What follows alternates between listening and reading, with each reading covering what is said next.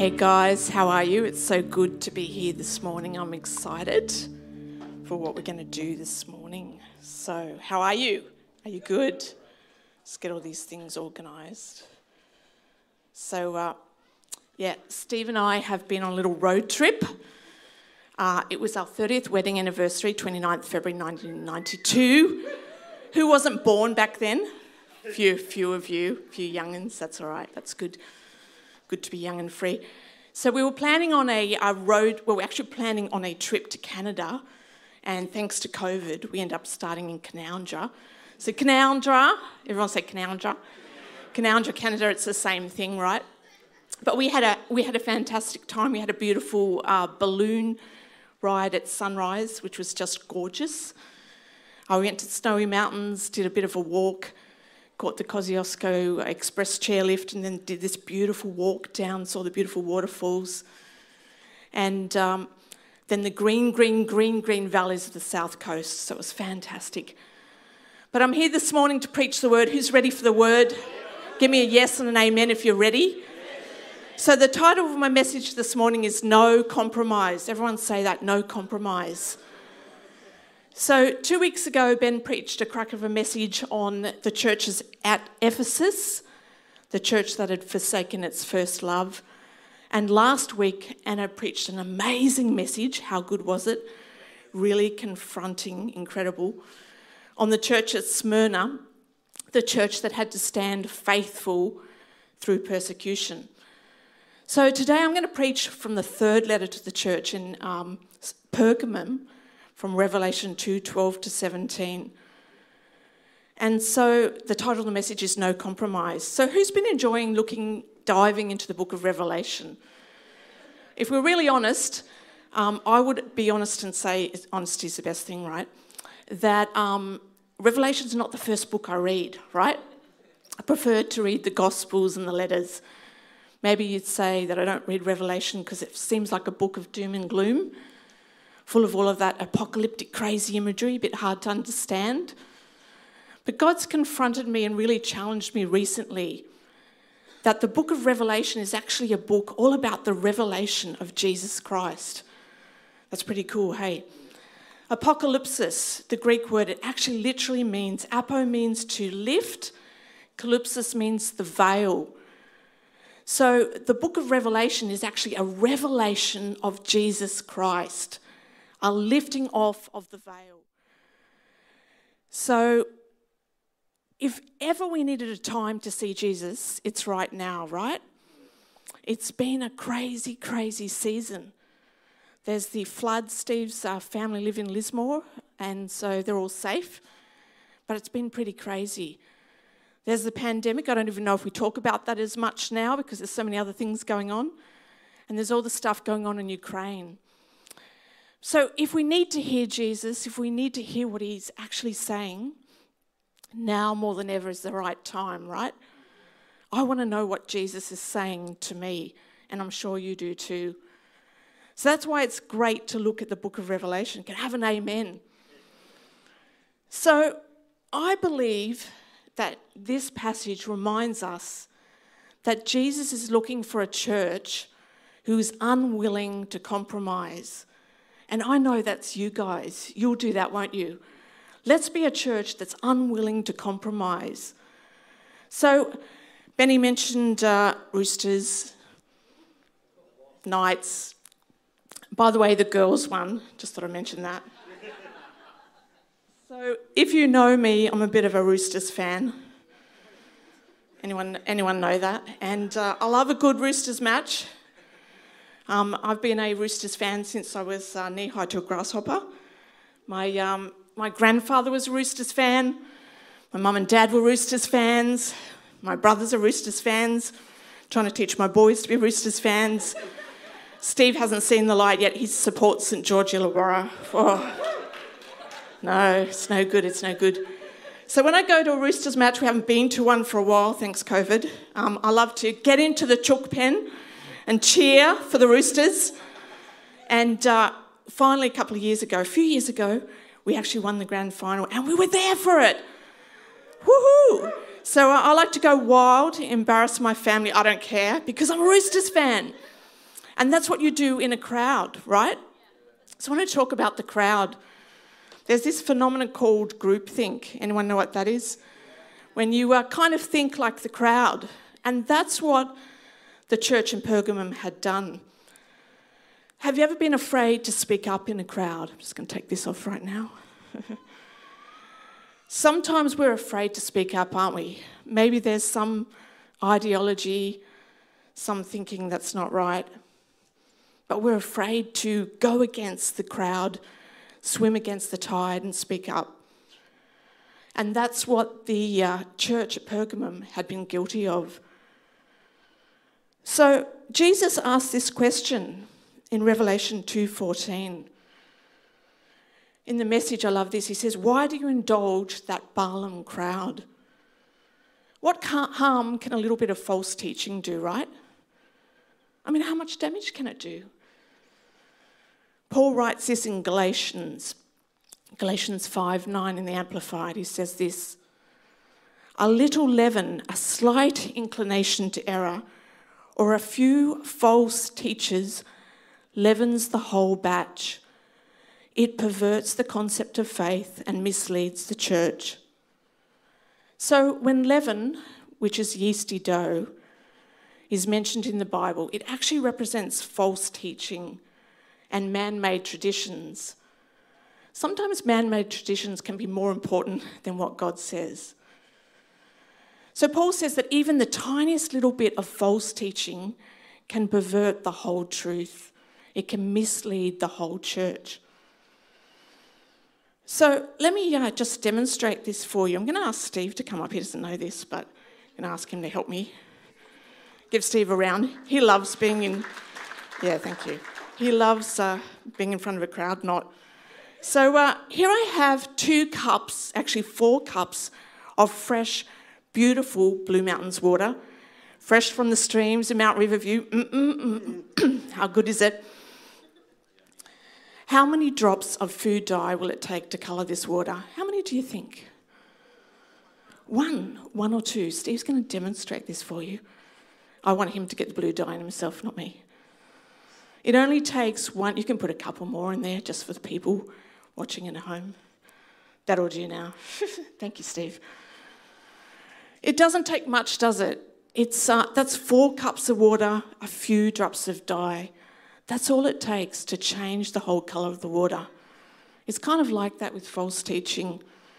Just one drop changes the whole thing. When we won't challenge false teaching, it can lead to the sabotage, the seduction of a whole church and generations of people. Let me illustrate this in another way. I'm just going to borrow a story from Joyce Meyer. Anyone like Joyce? Anyone watch Joycey? Thanks, Joyce. Imagine this. You've probably heard this story if you're a Joyce fan. Imagine if I said to you, I'm going to bake you a fresh batch of my chocolate brownies, world famous. I think that's how I got Stevie with my chocolate brownies, from Women's Weekly recipe.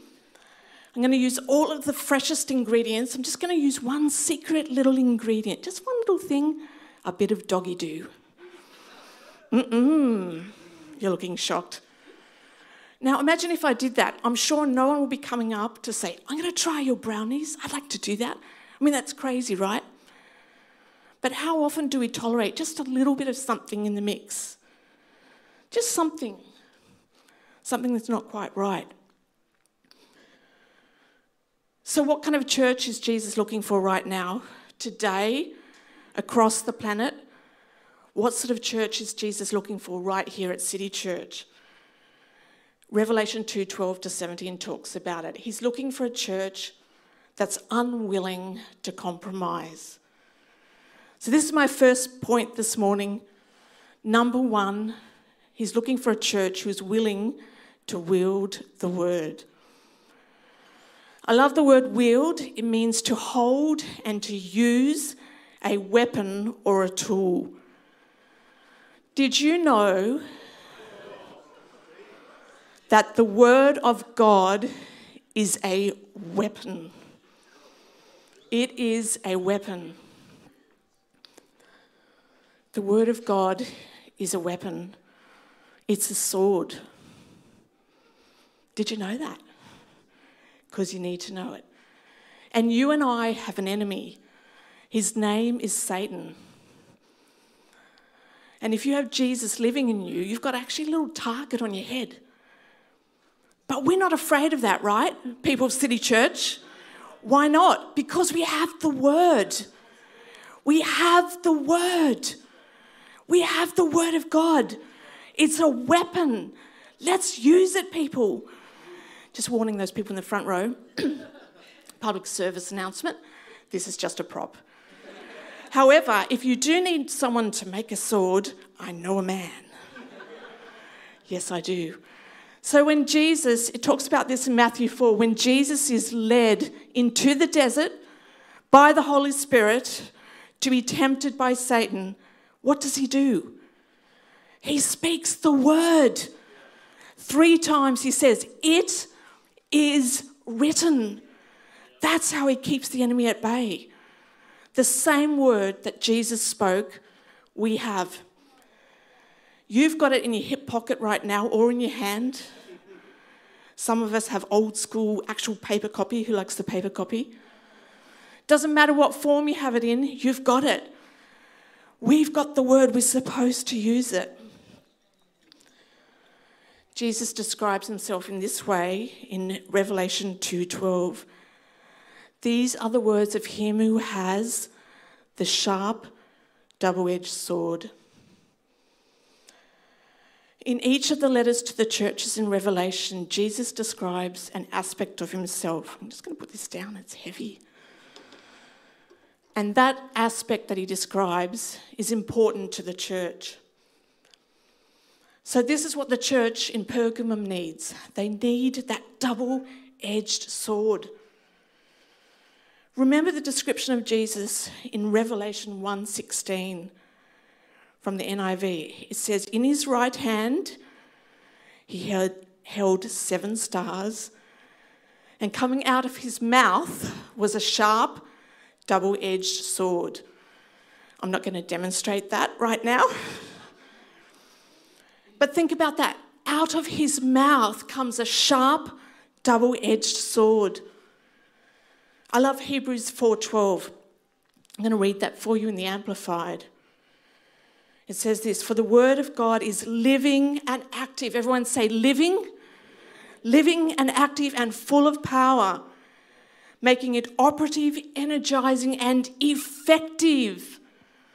It is sharper than any 2-edged sword, penetrating as far as the division of the soul and spirit, the completeness of a person, and of both joints and marrow, the deepest parts of our nature, exposing and judging the very thoughts and intentions of the heart.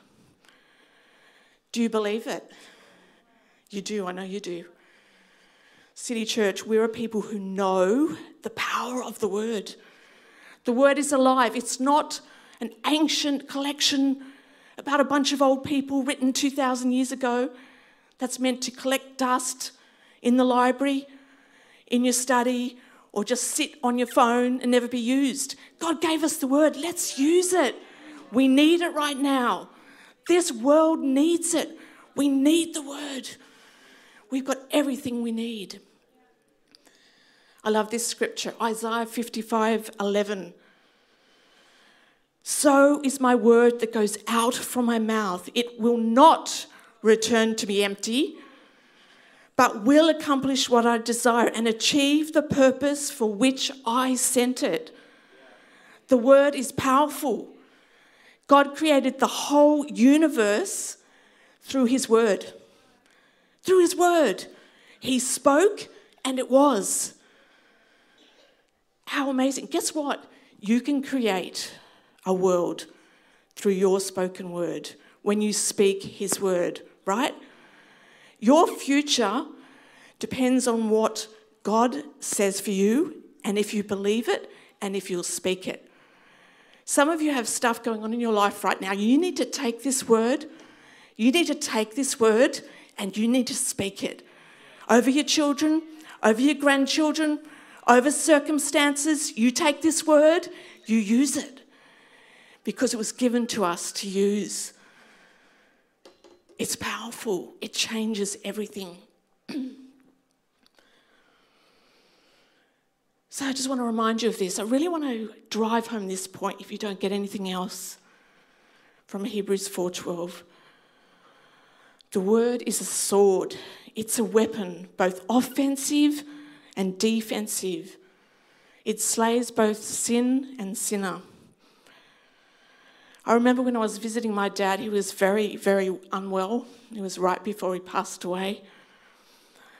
And I remember going and seeing him for the first time by myself because COVID meant Steve couldn't come in.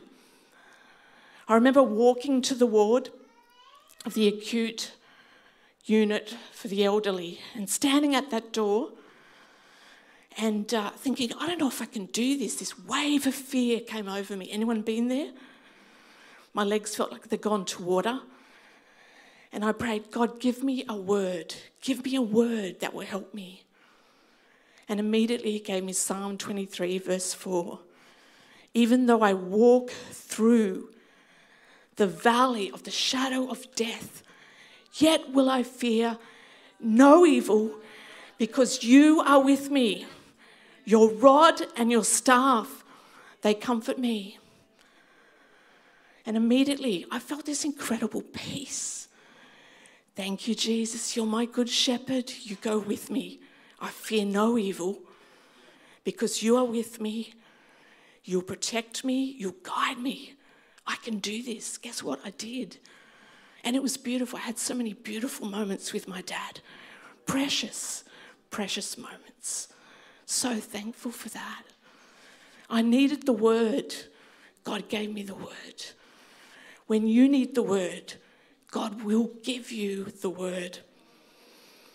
The word of God is sharp. It's sharp. Did you know there is no heart too hard that God's word cannot touch it? You have bosses at work, you have friends, you have family, and you've wondered, can God get to them? Yes, he can. He got to you. His word is sharp.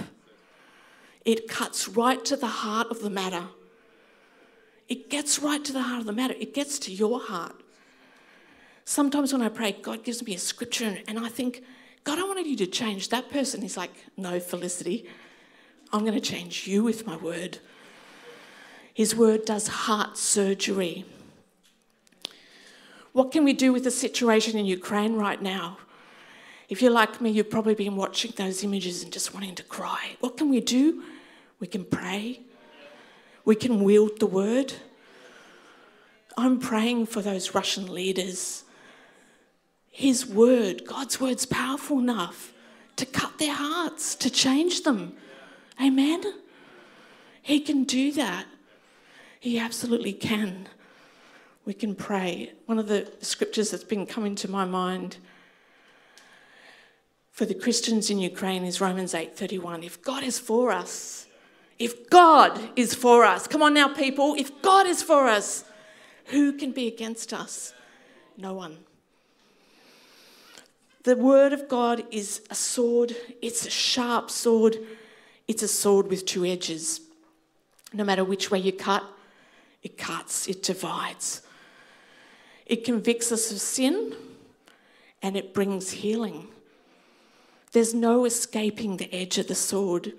If we turn to the right side, it has an edge on that side. If we turn to the left, it has an edge on that side.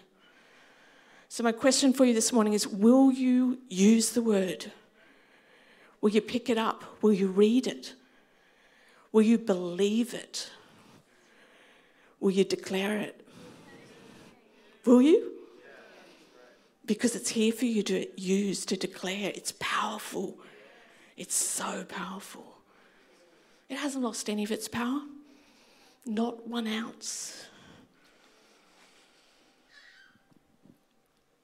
What's interesting about the city of Pergamum, let me give you just a little bit of history. It was actually the political capital for the Roman province, and it was a centre for culture and education. And it actually had a huge library. It was supposed to be the second biggest in the world, with 200,000 handwritten volumes in it. That's a lot, right? So it was a city with a lot of words in it. A lot of words. But would the church in Pergamum bow to the word? Here's the thing. I'm all for education. If you love learning, I loved learning. I was one of those dags at school that loved school and learning. If you love learning, go do it. Go to TAFE, go to uni, get that degree. I'm all for that. But sometimes worldly knowledge can get in the way of God's knowledge of God. God wants us to yield to the word and then wield the word. So my first point this morning is wield the word. Take that word, use it, people. It's powerful. It changes the universe. And my second point is this: test the teaching. The church in Pergamum had allowed false teachers to infiltrate the church and to mislead people. It was like yeast among dough. So Jesus describes the city in this way. Listen to this. Revelation 2:13, he says, I see where you live. This is describing the city of Pergamum. Right under the shadow of Satan's throne. Wow. So these people actually lived on Satan's turf. But what was good was that they actually remained true to Jesus. They did not renounce their faith. And some were even martyred for their faith. But here's where they went wrong, verse 14 and 15. Nevertheless, I have a few things against you. There are some amongst you who hold to the teaching of Balaam, who taught Balak to entice the Israelites to sin, so that they ate food sacrificed to idols and committed sexual immorality. Likewise, you also have those who hold to the teaching of the Nicolaitans. So Balaam was kind of a prototype for a false teacher. For financial gain, he had misled the people and encouraged them to get into idolatry and sexual immorality. What's interesting about this is here we are 2,000 years later and nothing has really changed, right? They're probably the two things that would take out any Christian: idolatry, turning to something else other than Jesus, and sexual immorality. So the message describes Balaam as the prophet who turned profiteer, a connoisseur of evil. So here's the challenge for us. Most of the believers at Pergamum did not participate in that false teaching and the sinful behaviour, and they remained steadfastly loyal. But, and here's the big but, by tolerating them and refusing to exercise church discipline, the church invited this judgment by Jesus. So I've got some questions for us all today. How do we respond to this? Because today idols are a bit more subtle, aren't they? They're not that gold statue. I'm sure no one bows down to a gold statue, but how might we allow idolatry into the church, the Western church, in the 21st century? By the way, an idol is anything that we bow down to and worship rather than God. Do we idolise money, power, influence, our status on social media? For me, I've been asking God, what do I do that might get in the way of you? And I've been thinking about how perhaps, how I look, my image on social media might be more important than being the image bearer for Jesus. Something to think about. Selah, think about that if that applies to you. And what are we allowing to teach us and to influence us? Are we guided more by the news than by the good news? Do we test what we're being taught in school and uni against the Word of God?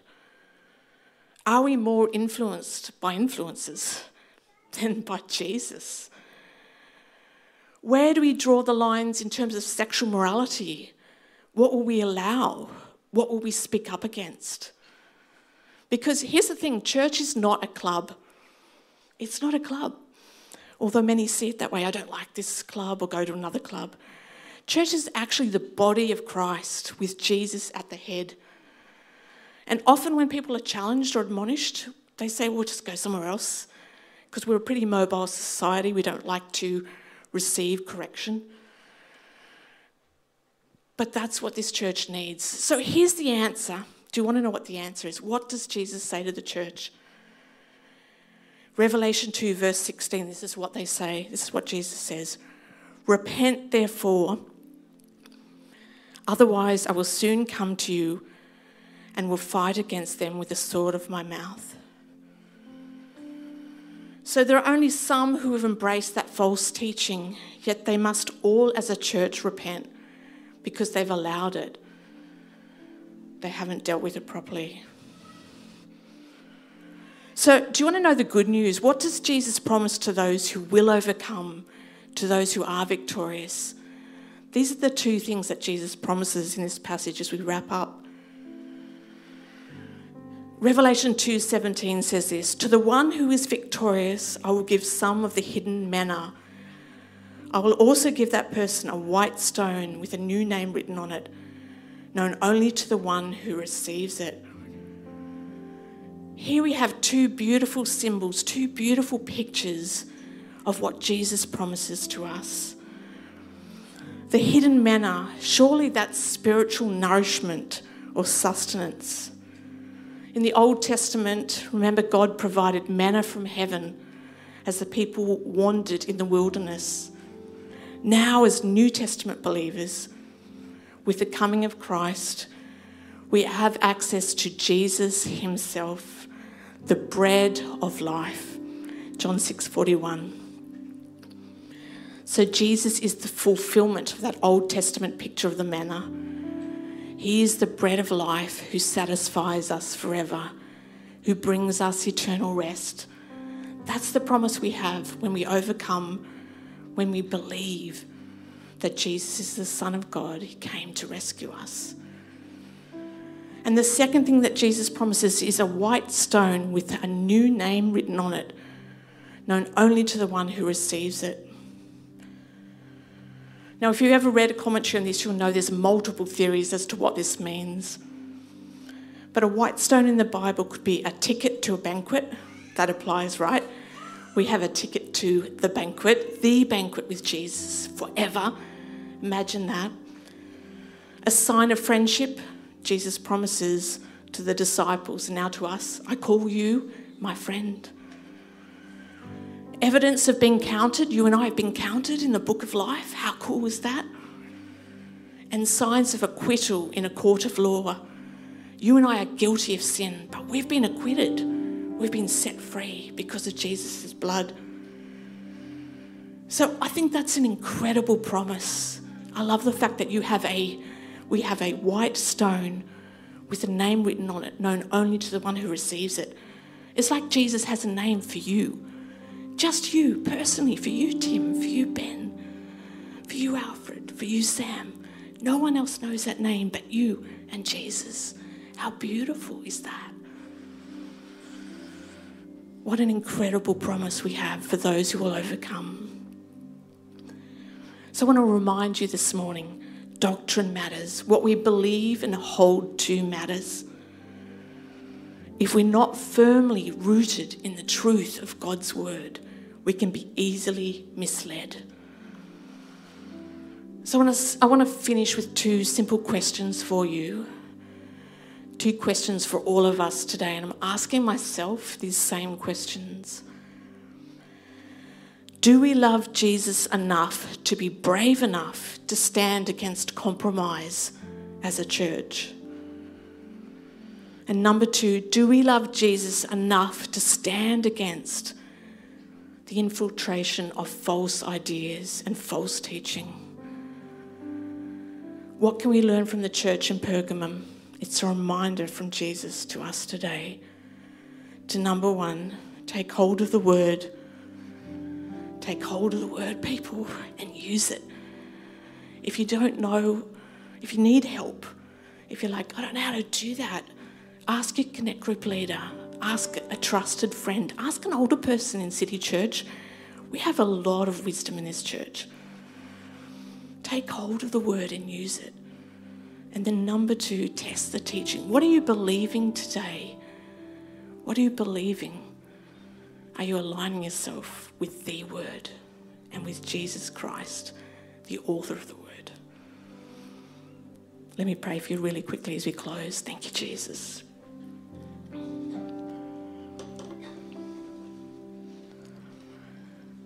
Father God, I just thank you for the power of your word. I thank you that you've given us your word. Thank you, Lord, that your word is a light to our feet, a lamp to our path. Thank you, Lord, for your reminder in Ephesians 6 that we are to take up the sword of the Spirit, the word of God. So, Lord, I pray for every person listening today, every person watching online, that you would, we ask you, Jesus, to make your word come alive in our hearts once more. And we will be a church who is unwilling to compromise. We will be a church who picks up your word and uses it. We're so thankful for your word. We align ourselves with that promise from Isaiah that no word that comes out of your mouth will return to you void, but it will do what you sent it to accomplish. And we're so thankful, Jesus. We're so thankful to you, the Word who became flesh and dwelt amongst us. We love you, Jesus. Thank you, Lord. Amen. Bless you guys. I'm going to hand back to Pastor Ben.